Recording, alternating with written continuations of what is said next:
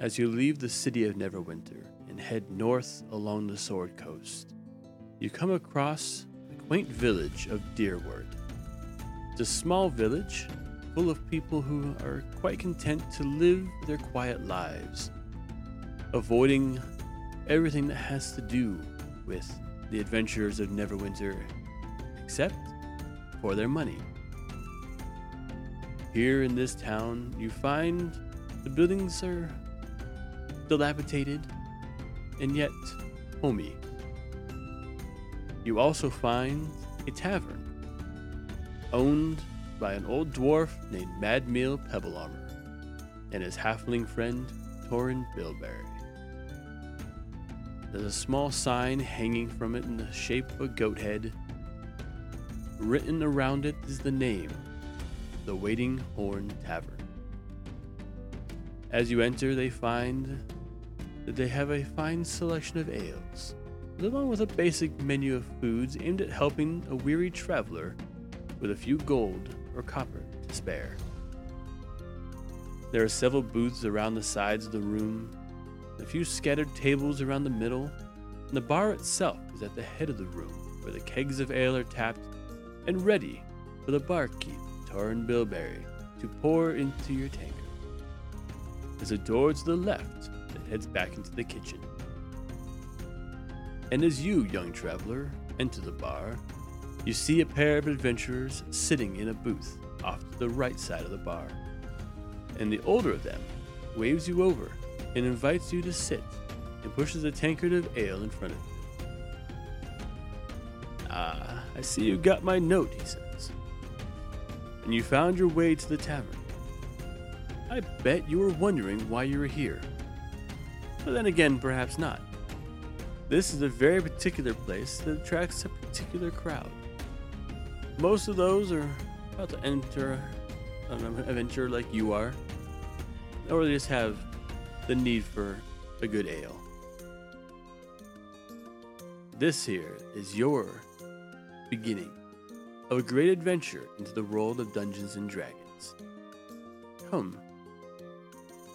Come, weary traveler, sit a while we share with you the secrets and tales of the worlds you can find and experience through the magic of storytelling, through the voice of me, your dungeon master, and players in this game."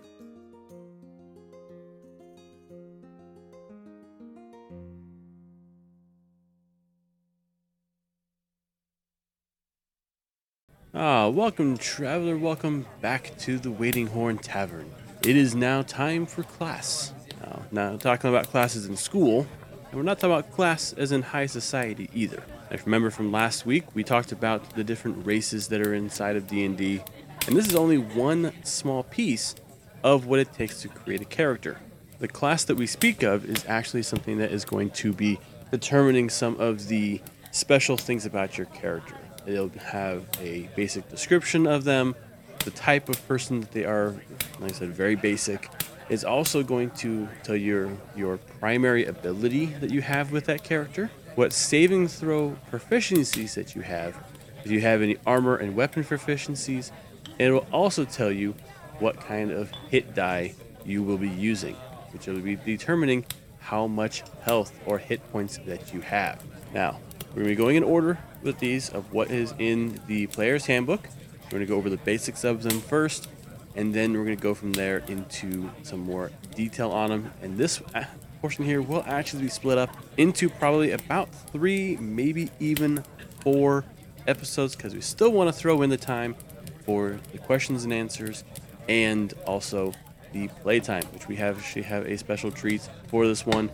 I'll tell you that at the end, once we get past all the educational stuff first. Now, the classes that are available to you inside D&D, once again, this is in order according to the player handbook, which also tends to be, oddly enough, in alphabetical order.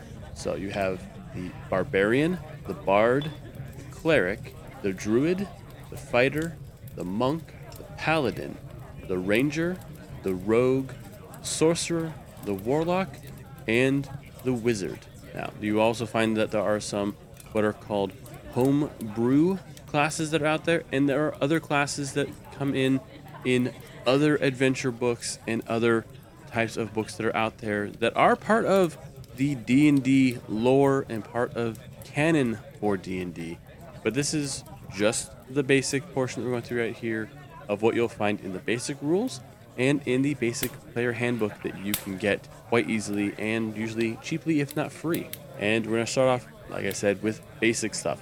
First off, with the Barbarian. Now, the Barbarian is a fierce warrior, usually having a primitive background, and they can enter into a battle rage. Now, that battle rage gives them certain abilities where they're able to be more proficient when it comes to certain saving throws, such as like the strength saving throws, which is actually their saving throw proficiencies. Their primary ability is strength, and their hit points, they actually are determined by using a 12-sided die. So you would actually roll that d12, and that will tell you how many hit points that you're starting off with. And you gain another hit die as you go up in levels. Now, your armor weapon proficiencies, you're usually proficient in light and medium armor, shields, simple and martial weapons. And continuing on, we have the Bard. The Bard is an inspiring magician whose power echoes the music of creation. These are usually ones that you'll have in the games. You hear them singing a song, or you'll hear somebody call out like, I give them bardic inspiration. That helps somebody add a die to a roll that they just did. And that's because they're very charismatic. Their saving throws are in dexterity and charisma. They use a 8-sided die for their hit die though, so that's a little bit more on the weaker side. Usually we'll see them standing back a little bit further, not usually getting right up in the fight as much. And as such, they are then also proficient in light armor, simple weapons, hand crossbows, but also long swords, rapiers, and short swords. And so you actually see a lot of them using those rapiers and like the hand crossbows in a lot of the battle. But these are your characters. You can do with them as you want to. Make them however you want.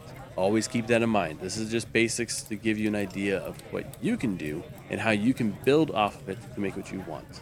Now moving on, we have the Cleric, who's usually a priestly champion who will wield divine magic in service of a higher power. So usually they'll have like a god that they will serve. Like there's some that you'll have out there be more good god, some bad god, but it's usually some higher power. Because in D&D canon and lore, it's not just one god. There's actually many of them that are out there that you can play around with that have their own little things that they can and will do for you. And you can find out all about that canon and lore by just searching on the internet for that pretty darn easily. And their saving throws are going to be in wisdom and charisma. Their main strength, though, is wisdom. So like when they cast a spell, usually it is their wisdom score that actually is used for that one. And they're usually pretty proficient in light and medium armor, shields, and simple weapons. And then you have the Druid. Now, Druid is usually a priest of what's called the Old Faith, and you can find all about that online pretty easily. And they wield the power of nature, moonlight, plant growth, fire, lightning, and also adopting animal forms. They use intelligence and wisdom for their saving throws, the proficiencies, and wisdom is their main strength. And they're usually proficient in light, medium armor, non-metal, for those ones, non-metal shields, clubs, daggers, darts, javelins, maces, quarterstaffs, scimitars, sickles, slings, and spears. And them and the Cleric, I forgot to mention this one, they actually both use the 8-sided die at D8 for their hit points. And then we get into some of our martial combat type characters here. We have our Fighter. They're a master usually of martial combat, skilled in a variety of weapons and armor. Their saving throw proficiencies are in strength and constitution. Their main strengths, though, it would be strength or dexterity. And their proficiencies are usually all armor, shields, simple and martial weapons. And they're also another one that can take a lot of damage because they use a D10 for their hit points. And for the Monk, another master of martial arts. They harness the power of the body in pursuit of physical and spiritual perfection. Their saving throw proficiencies would be in strength and dexterity. Their main strengths are dexterity and wisdom. And they are usually proficient in simple weapons, short swords, and they use a D8 for their hit points. And then you have the Paladin, usually a holy warrior bound to a sacred oath. So you'll have that oath that you swore that you are bound to it. And if you ever break it, then you are an oath breaker paladin. That's a whole different little like subclass type thing you can look into. It's actually pretty interesting for storyline. And their saving throw proficiencies would be wisdom and charisma. Main strengths would be strength and charisma. And they're usually proficient in all armor, shields, simple and martial weapons. And they use that wonderful D10 for their hit points. Just like the ranger, who also uses the D10, they're a warrior who uses martial prowess and nature magic to combat threats on the edges of civilization. And once again, they use these strength and dexterity saving throw proficiencies. And dexterity and wisdom are usually their strength stats. Now, light and medium armor and shields are what they're proficient in, as well as simple and martial weapons. And then we have the rogue. The rogue is a scoundrel who usually uses stealth and trickery to overcome obstacles and enemies. They're usually very dexterous and intelligent, and that's why that's their saving throw proficiencies. And their main stat is normally dexterity. And they're usually proficient in light armor, simple weapons, hand crossbows, long swords, rapiers, and short swords. And they have that wonderful D8 for their hit points. Now we get into our main spellcasters. You have the sorcerer, who draws on inherent magic from a gift or bloodline. Charisma is their main stat. That's what they actually usually pull for their be able to cast their spells. Constitution and charisma are their saving throw proficiencies, and they use daggers, darts, slings, quarterstaffs, and light crossbows as their proficient weapons. Then you have the D6 for their hit points. So lower hit points, so they usually are standing back in the fight, and they're usually slinging their spells in from there. Usually not going to be right up in an enemy's face all that often because they are so squishy. And then you have the warlock, who's a wielder of magic that they actually derive usually from a bargain with some other extraplanar entity. So they don't usually have magic that they've learned as being like a scholar or have it be part of their bloodline. They made a deal with somebody and said, hey, I'll give you my service if you give me magic. And their saving throw proficiencies are wisdom and charisma. Their strong stat would be charisma. And they're usually proficient in light armor and simple weapons. And the D8 is how they get their hit points. And now we come to the wizard, who's the scholarly magic user capable of manipulating the structures of reality, and usually also has to have their spell book in order to actually have their spells. And their saving throw proficiencies is intelligence and wisdom. Intelligence being the main stat. That's actually the one that you'd use for your spell casting ability. And then they have, for their proficiencies for weapons and armor, it would be daggers, darts, slings, quarterstaffs, and light crossbows. Pretty much anything that they can stand back and be able to attack from a distance in order to be able to deal quick damage with, like with the quarterstaff. And they use a D6 for their wonderful hit point stats. And now let's get into a little bit more details here. And now we're only going to cover, a handful of these, not a whole lot. So we're going to start off once again at the beginning with the barbarian. So as a barbarian, you have the following class features. Okay, for hit points, like I said, you have 1d12 per barbarian level for your hit dice. So for every level, you would then roll that d12 and then add that to your hit points, or just add 12. Depends on how you're going to work it with your DM. Some DMs will sit there and say, roll it, add that. Some will say, you get a whole d12 per level. And your hit points at first level is going to be 12 plus your constitution modifier. So when you picked up all your stats, all those numbers for those stat blocks, you're going to take your constitution modifier, add that to the 12. And then you get your hit points at higher levels. You either roll the d12, or you can just do like an average number, which would be 7 or normally, or just the 12. So again, work it out with your DM, and then you add your constitution modifier to that. And once again, your proficiencies, you're proficient in the light armor, the medium armor, and shields for your armor. Weapons is like very simple weapons, hand axes, things like that, martial weapons. You're usually not proficient in any tools, and your saving throws, your strong ones there would be strength and constitution. Now you do get to pick from some skills to actually have proficiency in those. and you can choose 2. And that would be like animal handling, athletics, intimidation, nature, perception, and survival. Now you combine this with the race that you pick, and you can actually get more proficiencies. You'll see that actually when you pick out all these things, when you do your race, followed by your class. And when you pick your class, you also pick your starting equipment. You can pick either to have equipment or money. If you pick to have money, then you have to go buy your equipment, like your weapons, your armor, things like that, right from the beginning. If that's an option for you, that could be pretty handy, but it also depends on what kind of lifestyle that you are saying that you lived before you started adventuring, or you can pick equipment. I usually go and pick starting equipment, so then you can pick either like a great axe or any other martial melee weapon, 2 hand axes or any simple weapon. You can also then pick like explorer's pack and 4 javelins. There's a bunch of different options in there for equipment, but you can actually just pick like starting equipment, and it makes it really easy that way. So you're actually starting off pretty much ready to go, ready to jump right into a fight just in case. That's what the DM has picked out for you guys. Now, here's the fun part. You can use what's called a bonus action when you're fighting with the barbarian, and you can go into what's called rage. Now, in that, you're fighting with like primal ferocity, and when you're raging, you gain the following benefits, okay? If you aren't wearing heavy armor, okay?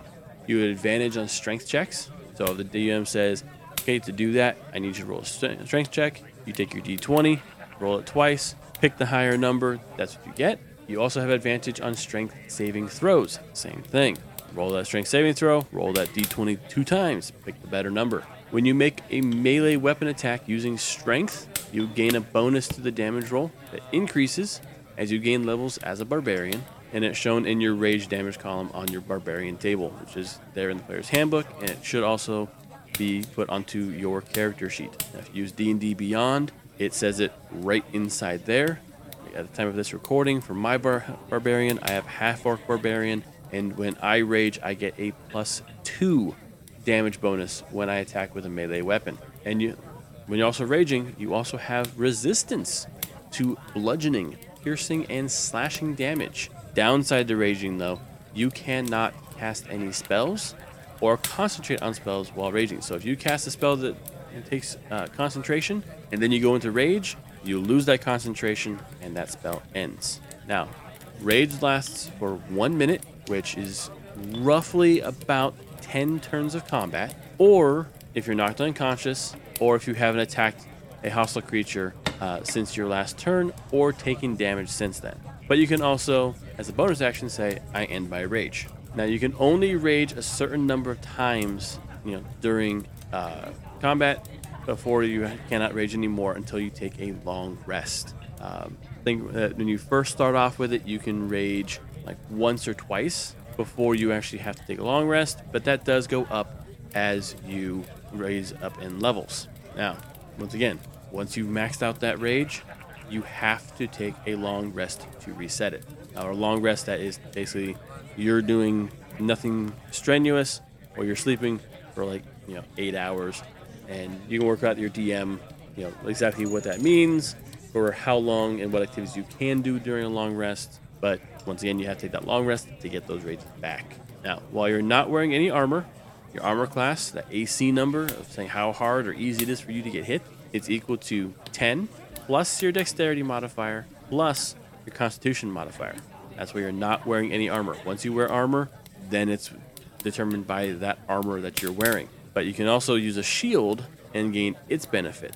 So if you're not wearing armor and you do the 10 plus dexterity plus constitution modifier, add that shield on if you have the shield. Now, there's a whole lot more information in the player's handbook about other barbarian aspects that you gain as you increase in levels. But in short, you can attack harder and move faster as you gain up in levels. You also gain other abilities depending on different paths that you can choose as you go up in levels. Like right now, my particular barbarian is doing Path of the Ancestor. So when I go into a rage, I actually have ancestral guardians that come up that if I attack a creature, that creature then has disadvantage on attacks against any of my companions. So there's these really cool things that actually work out really well, and I have to do some, a storyline of just what my character's all about.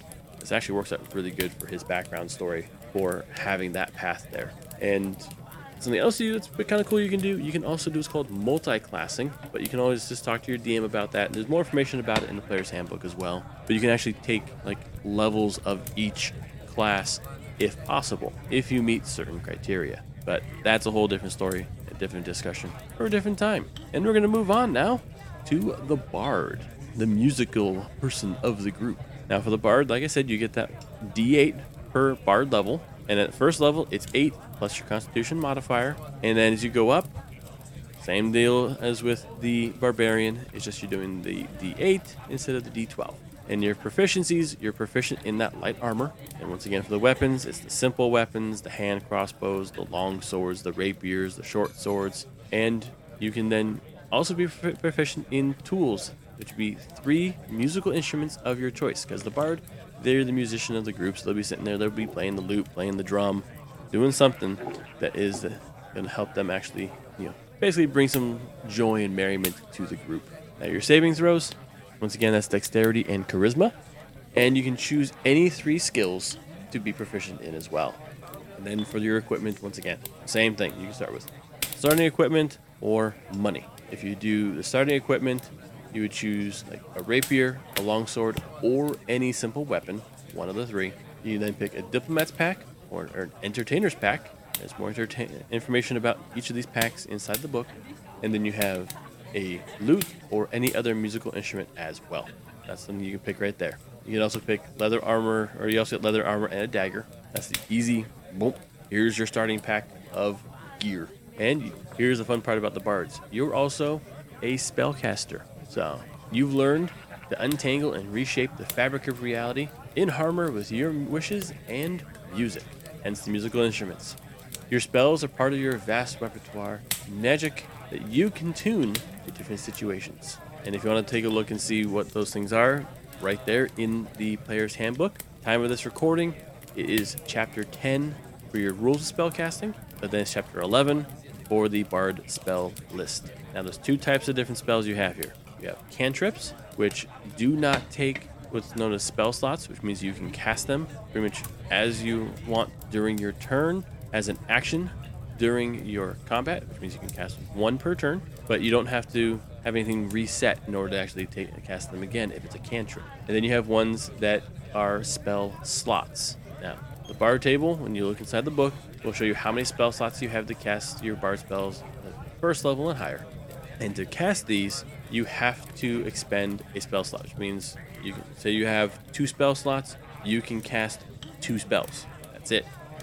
And then you get those back after you take a long rest. So, like for an example here, if you know first level spell Cure Wounds, and you have a first level and second level spell slot available, you can cast Cure Wounds using either slot, but once that slot is filled, it's done. Now, spells known to first level or higher, you know 4 first level spells of your Bard spell list, and on there's a spells known column on your Bard table, and when you learn more Bard spells, that's what they'll be, is on that column thing right there. And each of these must be of a level of which you have spell slots. Now, for example, when you reach 3rd level in Bard, you can learn 1 new first level or 2nd level spell, because you'll have first level spell slots and 2nd level spell slots. And additionally, when you gain levels in this class, you can choose one of the Bard spells you know and replace it with another spell. So you can change it out, but only at level up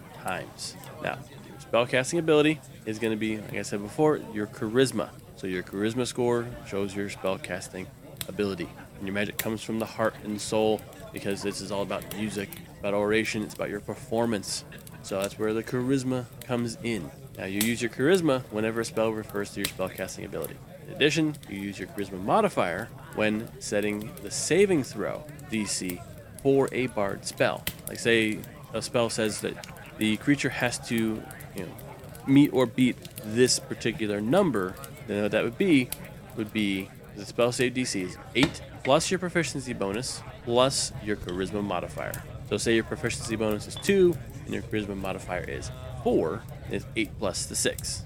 And then that's going to give you what the spell DC is. That's what that creature then has to beat, which would be a 14 or higher in order to save from the spell. Now your spell attack modifier is just your proficiency bonus plus your charisma modifier. So I'll say proficiency is 2, charisma is 4, your spell attack modifier is 6. Now you have the option of when you're casting a spell to do ritual casting. Which means you can cast any bard spell you know as a ritual if it has that ritual tag. So you look on the spell itself and its description. If it says it can be cast as a ritual, you can cast it as ritual casting.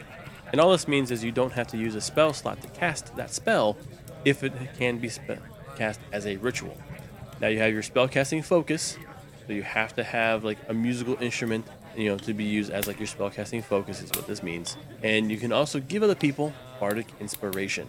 You can inspire others through stirring words or music, and you use a bonus action to do so. And it has to be a creature or character or somebody who's within 60 feet of you who can hear you.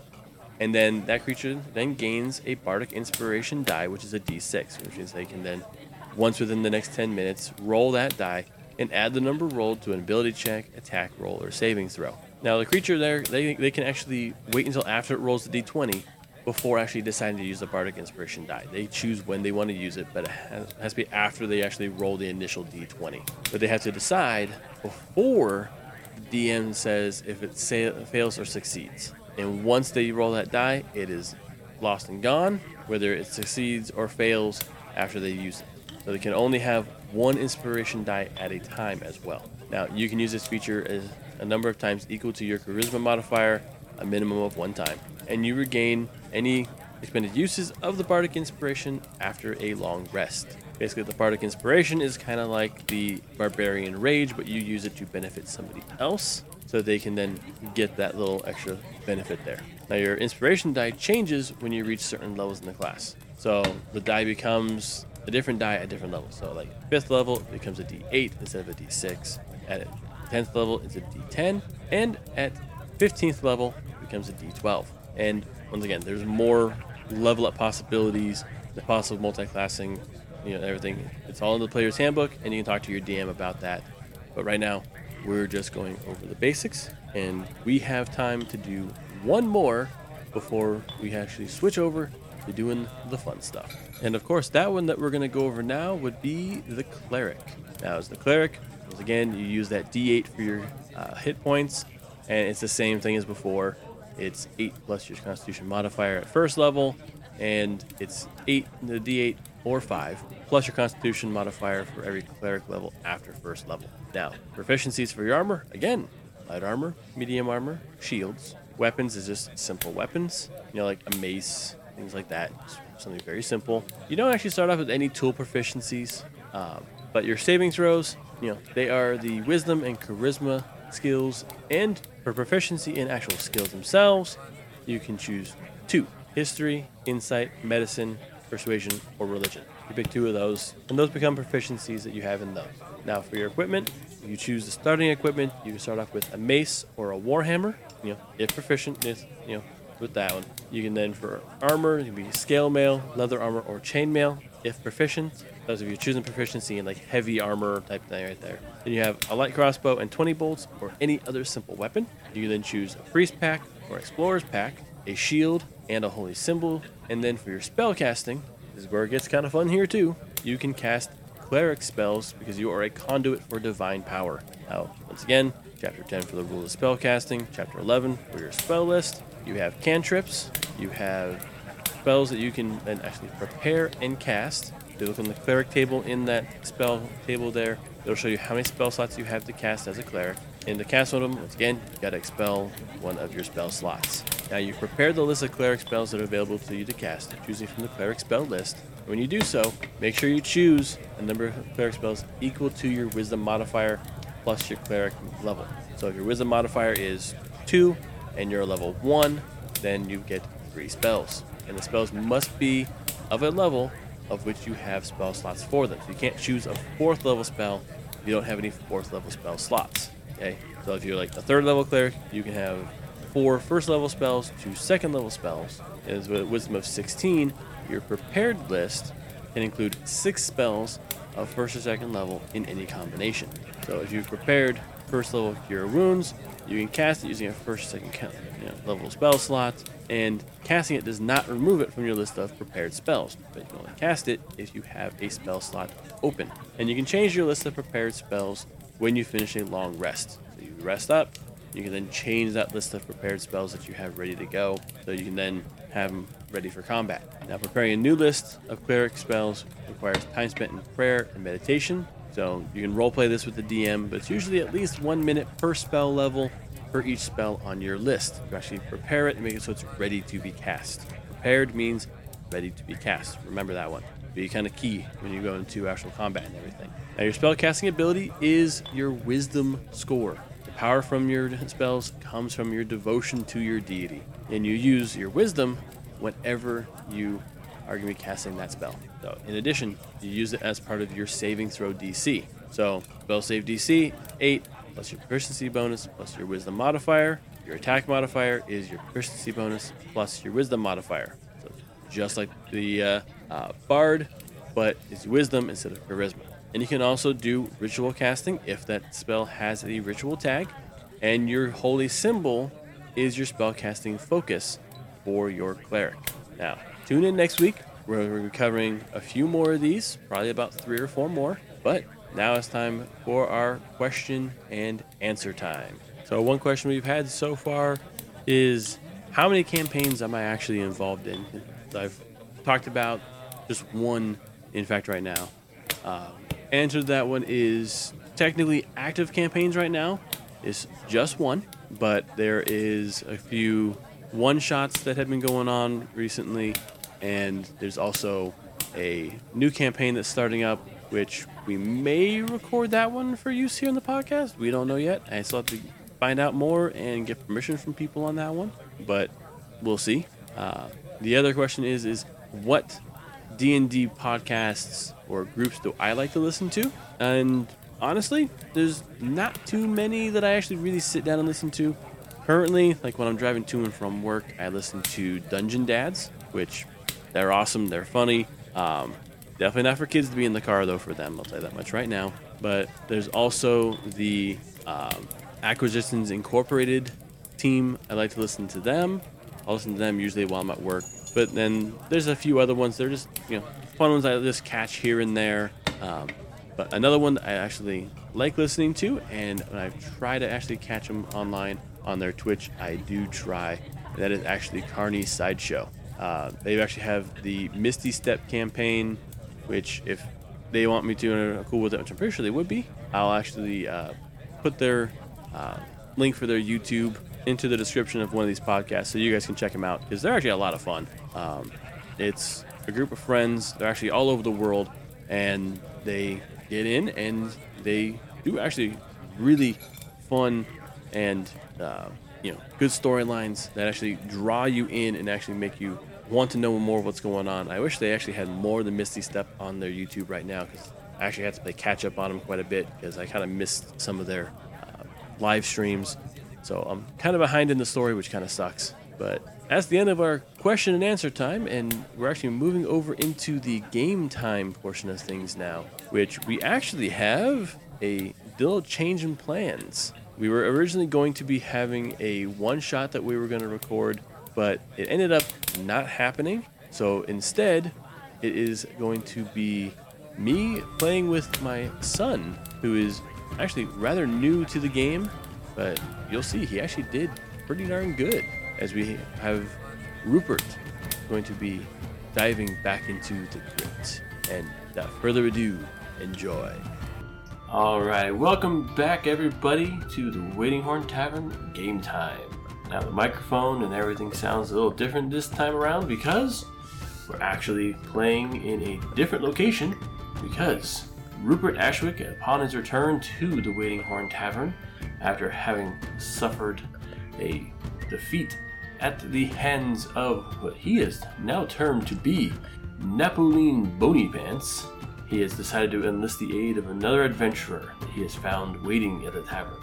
This adventurer was sitting in one of the booths off on the right-hand side of the tavern, just nursing a drink of some sort. We're not quite sure which one it is, but it wasn't too strong because this adventurer wanted to keep his wits about him, waiting for someone to come and offer him a job.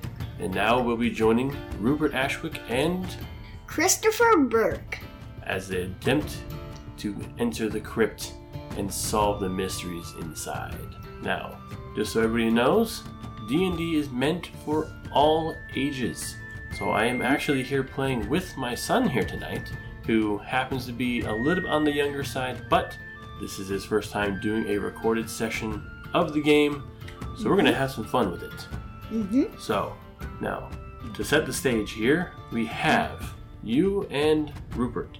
You're standing outside the entrance of this abandoned crypt that the Scholar of Holland had told you about. Now, you see tracks in the mud. There's tracks going down into the crypt. There's tracks coming up out of the crypt. And they're mostly unidentifiable to you. But Rupert has told you that these are actually skeleton prints. He knows this because he came up against a skeleton when he went inside. So Rupert, he decides, we're just going to go right on in. He walks down into the crypt. So, Christopher, do you choose to follow him? Yes. Okay, so you go down the stairs into the first room. And you see Rupert, he's standing there, kind of in the center of the room, waiting for you to come in. You see cobwebs coming down from the roof. The floor stones of this small room, they're mossy, they're slightly damp. You see some grass growing in between the cobblestones. Now, Rupert's already checked out this room, but you see three things in here. You see the rusted metal gates leading outdoors right behind you.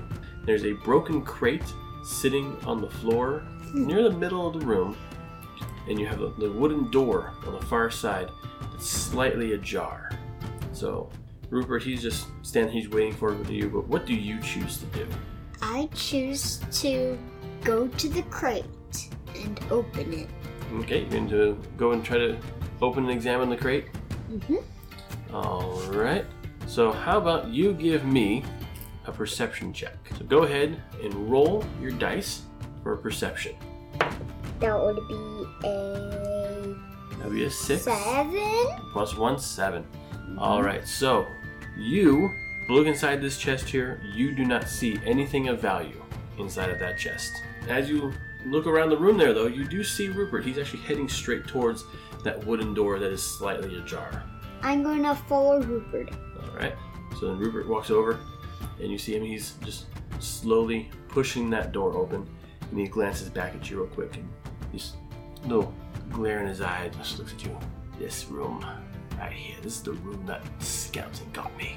You must be careful. He might still be inside. I don't know if Mr. Bony Pants is still around or not. And he slowly starts going to peek around the door there. But Rupert, before you go in there, I want you to roll me a check. I want you to roll me a perception check. Oh, fine then. Perception, you said? I got a 10. Okay, well, Rupert, you actually do not hear anything on the other side of that door. I know he was in there. That was exactly where he was. There was a couple of rats in there, and then there's that stupid skeleton. Christopher, maybe you have better ears than me. How about you take a listen? Yeah, that's what I was thinking. Alright, so Christopher, go ahead and roll that perception check yourself there. That would be 11 plus 1. I got a 12. Okay, well, Christopher, when you put your ear to that door, you hear nothing at all. It sounds like the room ahead of you is actually empty. I'm gonna head inside. That could be a good thing. So then Rupert actually pushes the door fully open, and you see, as you walk in, two little mounds of just like goo on the ground right there. And Rupert just looks over and smiles. See that there? That was a rat. I smashed it last time I was in here. Took my mace. He was obliterated by my hand, by my mace. Until Rupert's actually very proud of this fact here. So since the rats have already been dealt with, you don't have to worry about the rats that are in here. But there is, near the other side of the room, there's a pile of bones with a rusty sword, some tattered leather armor, and there's a pedestal on the far side of the room where there's actually a bronze memorial urn sitting on top of it. Christopher, be careful of that urn. I came in here before. That thing zapped me. I ended up chucking it across the room. That's when Bony Pence came out. Careful of that thing. So, Rupert, what does you want to do this time? Yeah, I want to inspect that urn this time. I don't want to touch it quite yet. I just want to inspect it. Alright then, just go ahead and roll me a perception check for it then, Rupert. Alright then. That there would be 13. Alright. Well, as you look closely at the urn, you notice tiny arcane letters having carved around the front of the urn. Over its lid, down the back again. This arcane writing looks a little out of place to you. You would think I'm gonna try to check out that writing there. I'm gonna do an Arcana check. Now, Rupert, it's actually for me to tell you what kind of check you want to do here. But you're right, you should do an Arcana check. Okay. And that would be 14. That's not quite enough to do that there, but you do sense that this urn is magical. Christopher, how about you? How about you try an Arcana check? Rupert, once again, I'm supposed to be the one who tells people to do that. Fine then. But I'll let you slide this time. Christopher, go ahead. Roll me an Arcana check. That would be a 17 plus. That'd be a 19 total. Yes. You detect something here. You actually, through this check, you know that the pile of bones and the urn are both magical. You can see that they're both also the same color of magical aura. Okay. And because of that, you know that they're linked. So if you do something with one, something's going to happen with the other. I get it now. I threw that urn. That's why Bony Pence came around. I suggest we leave it alone. Because I don't think that we should actually mess with either one. What do you think? Do you think we should mess with the urn, or do you think we should leave it alone? Comes to think of it, Rupert, I think we should try to connect the bones to the other magical thing. Well, the bones are on the floor, the urn is on the top of the pedestal here. You can't connect them. Are you wanting to move them bones? Is that what you want to do?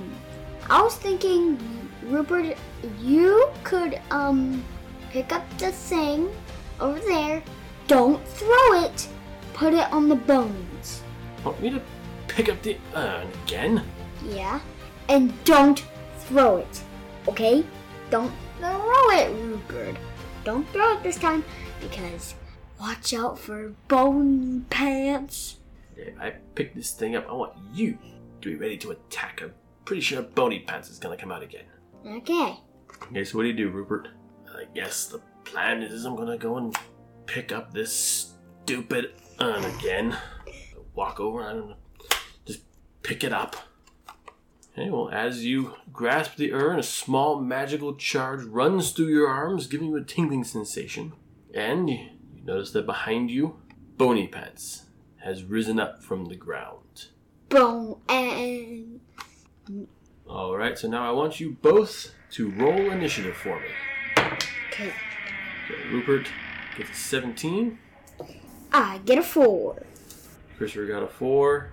And the skeleton has rolled theirs. Alright, Rupert, you are up first.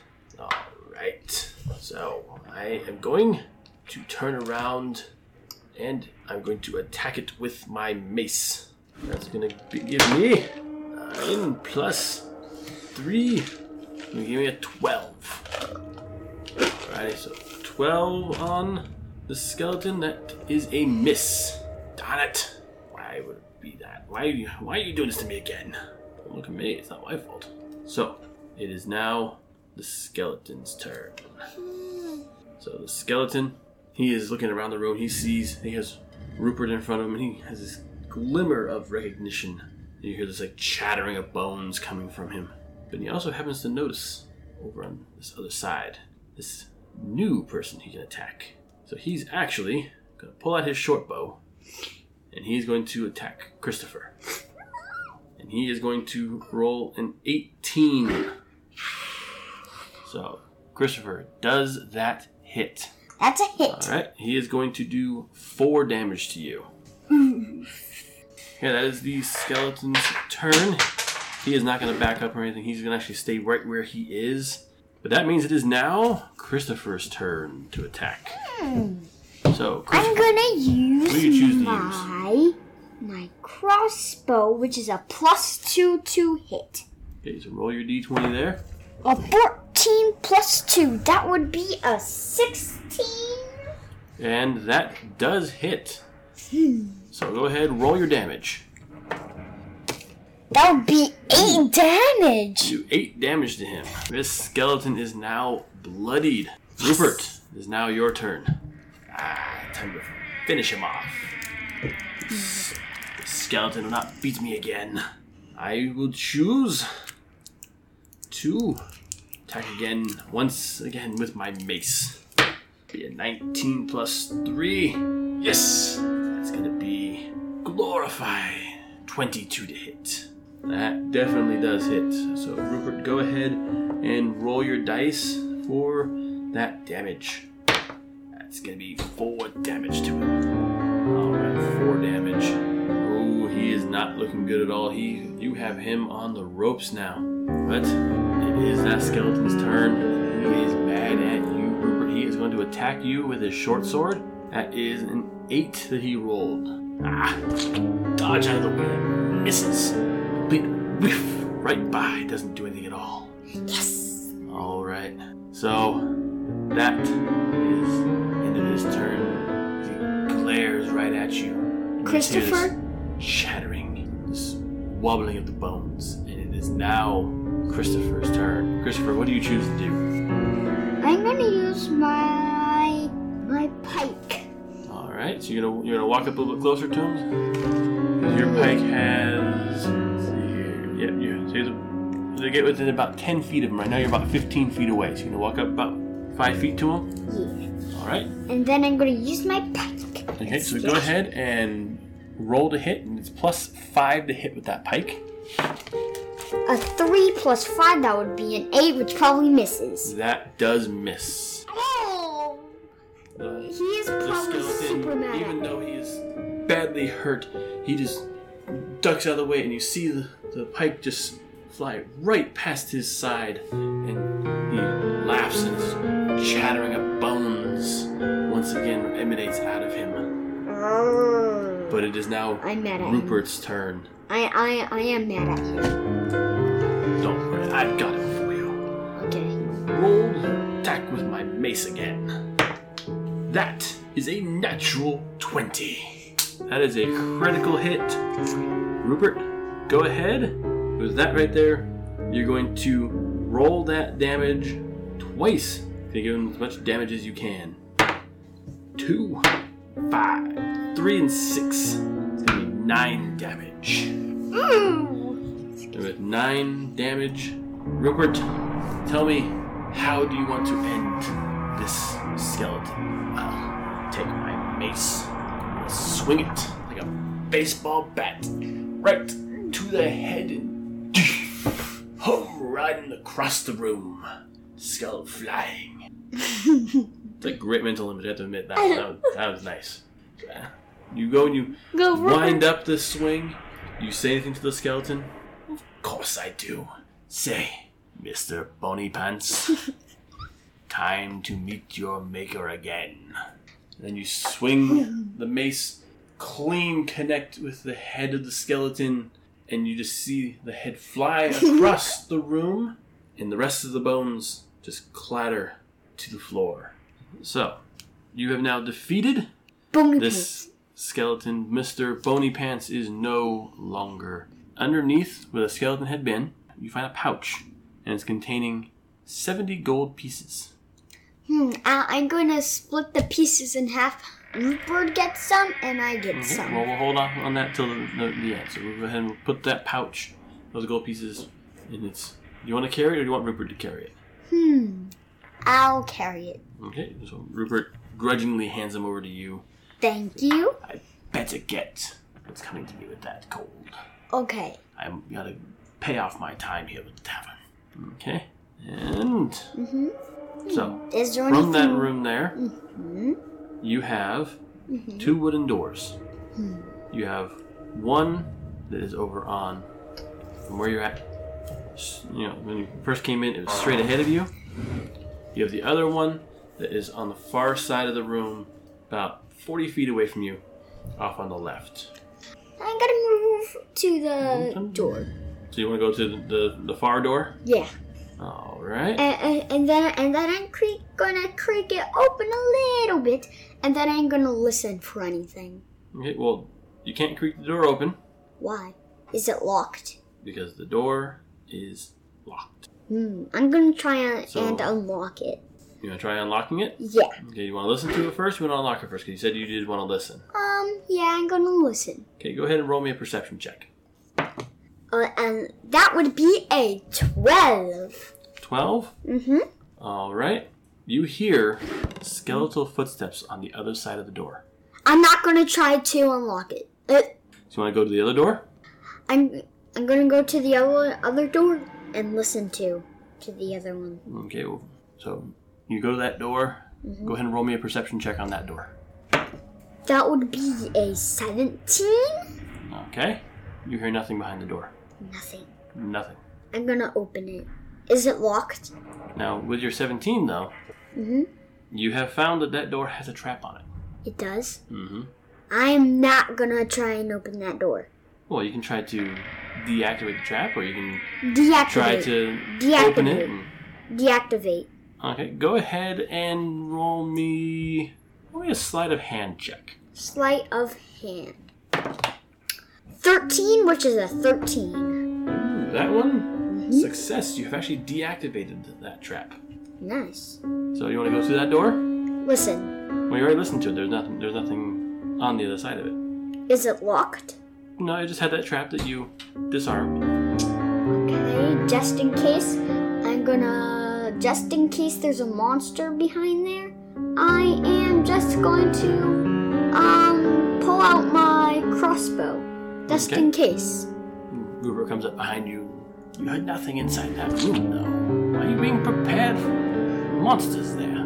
You never know, there might be a monster. Be quiet as can be. You never know. Rupert walks past you and pushes the door open and walks inside. So as you walk inside into the room there, you see you've entered a small room. It's only about maybe 15 foot long, about 10 foot wide. And along one wall is a row of 8 coffins. And on the far end, there's a small old wooden box. I'm gonna go over to the small wooden box. Okay, the box is old and the hinges are rusted. You see a simple lock on the front that's badly rusted.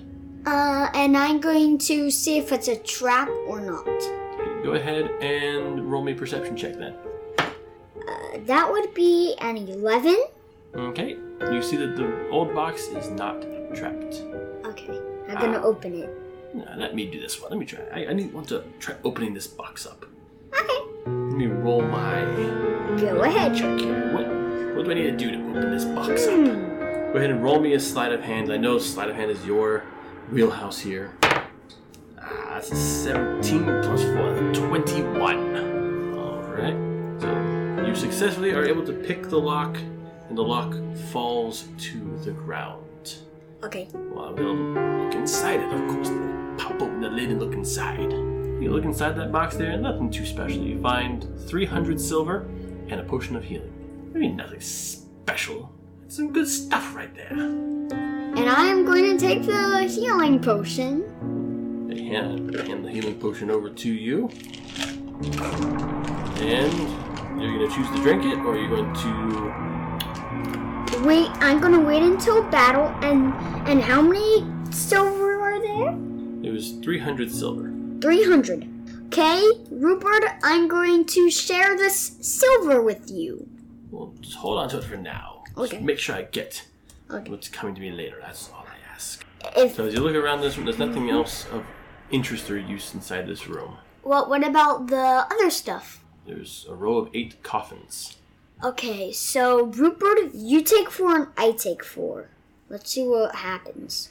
pull out your mace if anything happens. Go ahead and roll me that perception check again. Or just do an investigation on this one. Investigation. I got a 16. That is it plus 2? I got a 11 plus 2. That would be a 13. Okay.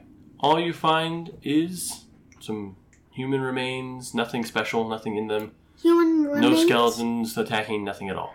Okay. So Rupert, he just looks around the room. There's nothing left in here. He walks out the room and he heads over to the other door that you had checked out earlier. And I call out to Rupert. Rupert, don't open that door. You don't know what's behind it. Now, pull out your mace. And I'm going to pull out my pike. And Rupert just kind of waves you off. He's like, I'm going to try to unlock this door. Okay, Rupert, if you say so, pull out your mace, too, and I'm Rupert, coming go with ahead you with and my short sword. Roll your sleight of hand, Rupert. That would be 5. I'm gonna try. So that means you fail at unlocking the door. I'll try. Go ahead, roll your sleight of hand check then. That would be a 9, which probably does not do it. No, it does not. Wait, I'm gonna give it one more try. That'd be a 13 plus 4. No, success. The door is now unlocked. And since you had actually listened to the door and you heard those skeletal footsteps, you should actually probably wait for them. Yes. Rupert, wait. You're right. Rupert. We should wait. I'm gonna listen. Yeah. I'm going to wait until I hear the footsteps as far away from this door as possible. Okay, Rupert, go ahead. Roll me a perception check. That'd be an 11. An 11. Okay. So, you wait until the footsteps are as far away as you can barely hear them anymore. I creak open the door and I step into the room. Okay, you step into the room and you find yourself in a long hallway. So you're at the end of the corridor and it branches off at the end to the left and the right. And at the intersection of the corridor stands a gravehound. The gravehound right now, it's facing east and does not notice you. You have the first attack on it. Well, Let's of course, roll. I'm going to... Roll for initiative. No, not yet. You actually have the ability to take your first attack. I'm going to attack it with my crossbow. Okay. That's going to be a 23 to hit. Which? Okay, 23 definitely hits. Mm-hmm. I'm going to roll my damage now. Oh, go ahead. That's going to be 5 damage. Okay. So, Rupert's taking his turn. Christopher, go ahead and take yours. Crossbow. Okay, go Which ahead. is plus 2 damage. That would be a 6, which probably just... That misses. It goes right by him. Okay, so right now we are now in initiative. Go ahead and roll initiative for me. I got a 4. 10. I got a 4 and an initiative plus 0 equals 4. Okay. I got 4 again. So now it is the hound's chance to attack. And he is going to use his awesome speed of 40 feet. That's more than me. Yep, and he's going to rush across the room to you. And he is actually going to do a bite attack on Rupert. Rupert, are you okay? That is going to be a 16 to hit. Ah! That hits. Hey, Rupert, he is going to now deal you 5 damage. Oh Oh, that hurt. That hurt a lot. no. Oh, and I'm gonna give Rupert the healing potion. Here, It's not your Rupert. turn yet. Well, It is now Rupert's turn to attack. Well, since he is right here by me, I'm going to... Let's see, can I do anything special? I can't do anything real special here. See? Yes, I'm going to do Sacred Flame. So he has to succeed in a dexterity saving throw. He'll take the damage. Right? He gets a 12 on that. Darn it! No damage on that. Okay, it is now going to be Christopher's Christopher's turn. And the first thing I'm gonna throw Rupert the healing potion. Here, Rupert, heal up, and then I'm going to use my Rupert, since he's throwing crossbow. you the healing potion, Rupert needs to roll a dexterity check to see if he can actually catch that. Rupert, catch it. Come on, you can do it, Rupert. And it's gonna be a 12. So you see the bottle come flying through the air, and it lands onto your hands when you try to juggle it, and it drops, and you're barely able to catch it. So Rupert, you can use that on your next turn. You can't use it quite yet. Christopher? I was gonna What are you gonna use. Wait, it is. I'll give you that toss the hope potion as a free action, so you can go ahead and try to attack. Is the hound in range of my short sword? He is pretty much right in front of you. Okay, I'm gonna use that. It's +5 to hit. 14 to hit. And that does hit. Go ahead and roll your damage. That would be a 5 plus what? +3, so that'd be 8 damage to the dog there. Yes. That's what my knee is. This hound is now looking bloodied.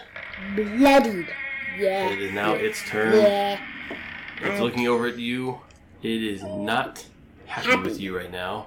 So it is going to do a bite attack on you. And that is a 6 to hit. Does a 6 hit you? No, I have a armor class of 16. So the dog lunges in to bite you, and you just definitely dodge out of the way and say, "No, bad boy, down boy." Yeah, I'm And like, it is now hound, go back. Rupert's turn. Well, I'm going to drink that potion. Okay, that potion there, you get 2d4 plus 2. 3, 6. So that's going to give me 8 healing. So, okay, you're back up to full, and that right there would be your action for this turn. That goes up now to Christopher's turn. Ooh, okay. I'm gonna use my unarmed strike. Okay, so you're going to drop your sword and No. attack him? I'm putting my sword away and then taking my arm. I'm gonna smash him. So you're going to punch the dog. Okay, so we have +5 to hit. That would So be nope, that does 7. not hit. That is a miss. Oh. It is now the hound's turn. And he saw you try to attack him again, but he's got these 2 tasty morsels in front of him. And he says in his mind, "I'm going to go and eat one of them." So I'm going to go ahead and roll a d4 here to see which one he attacks. And he's going to attack Rupert.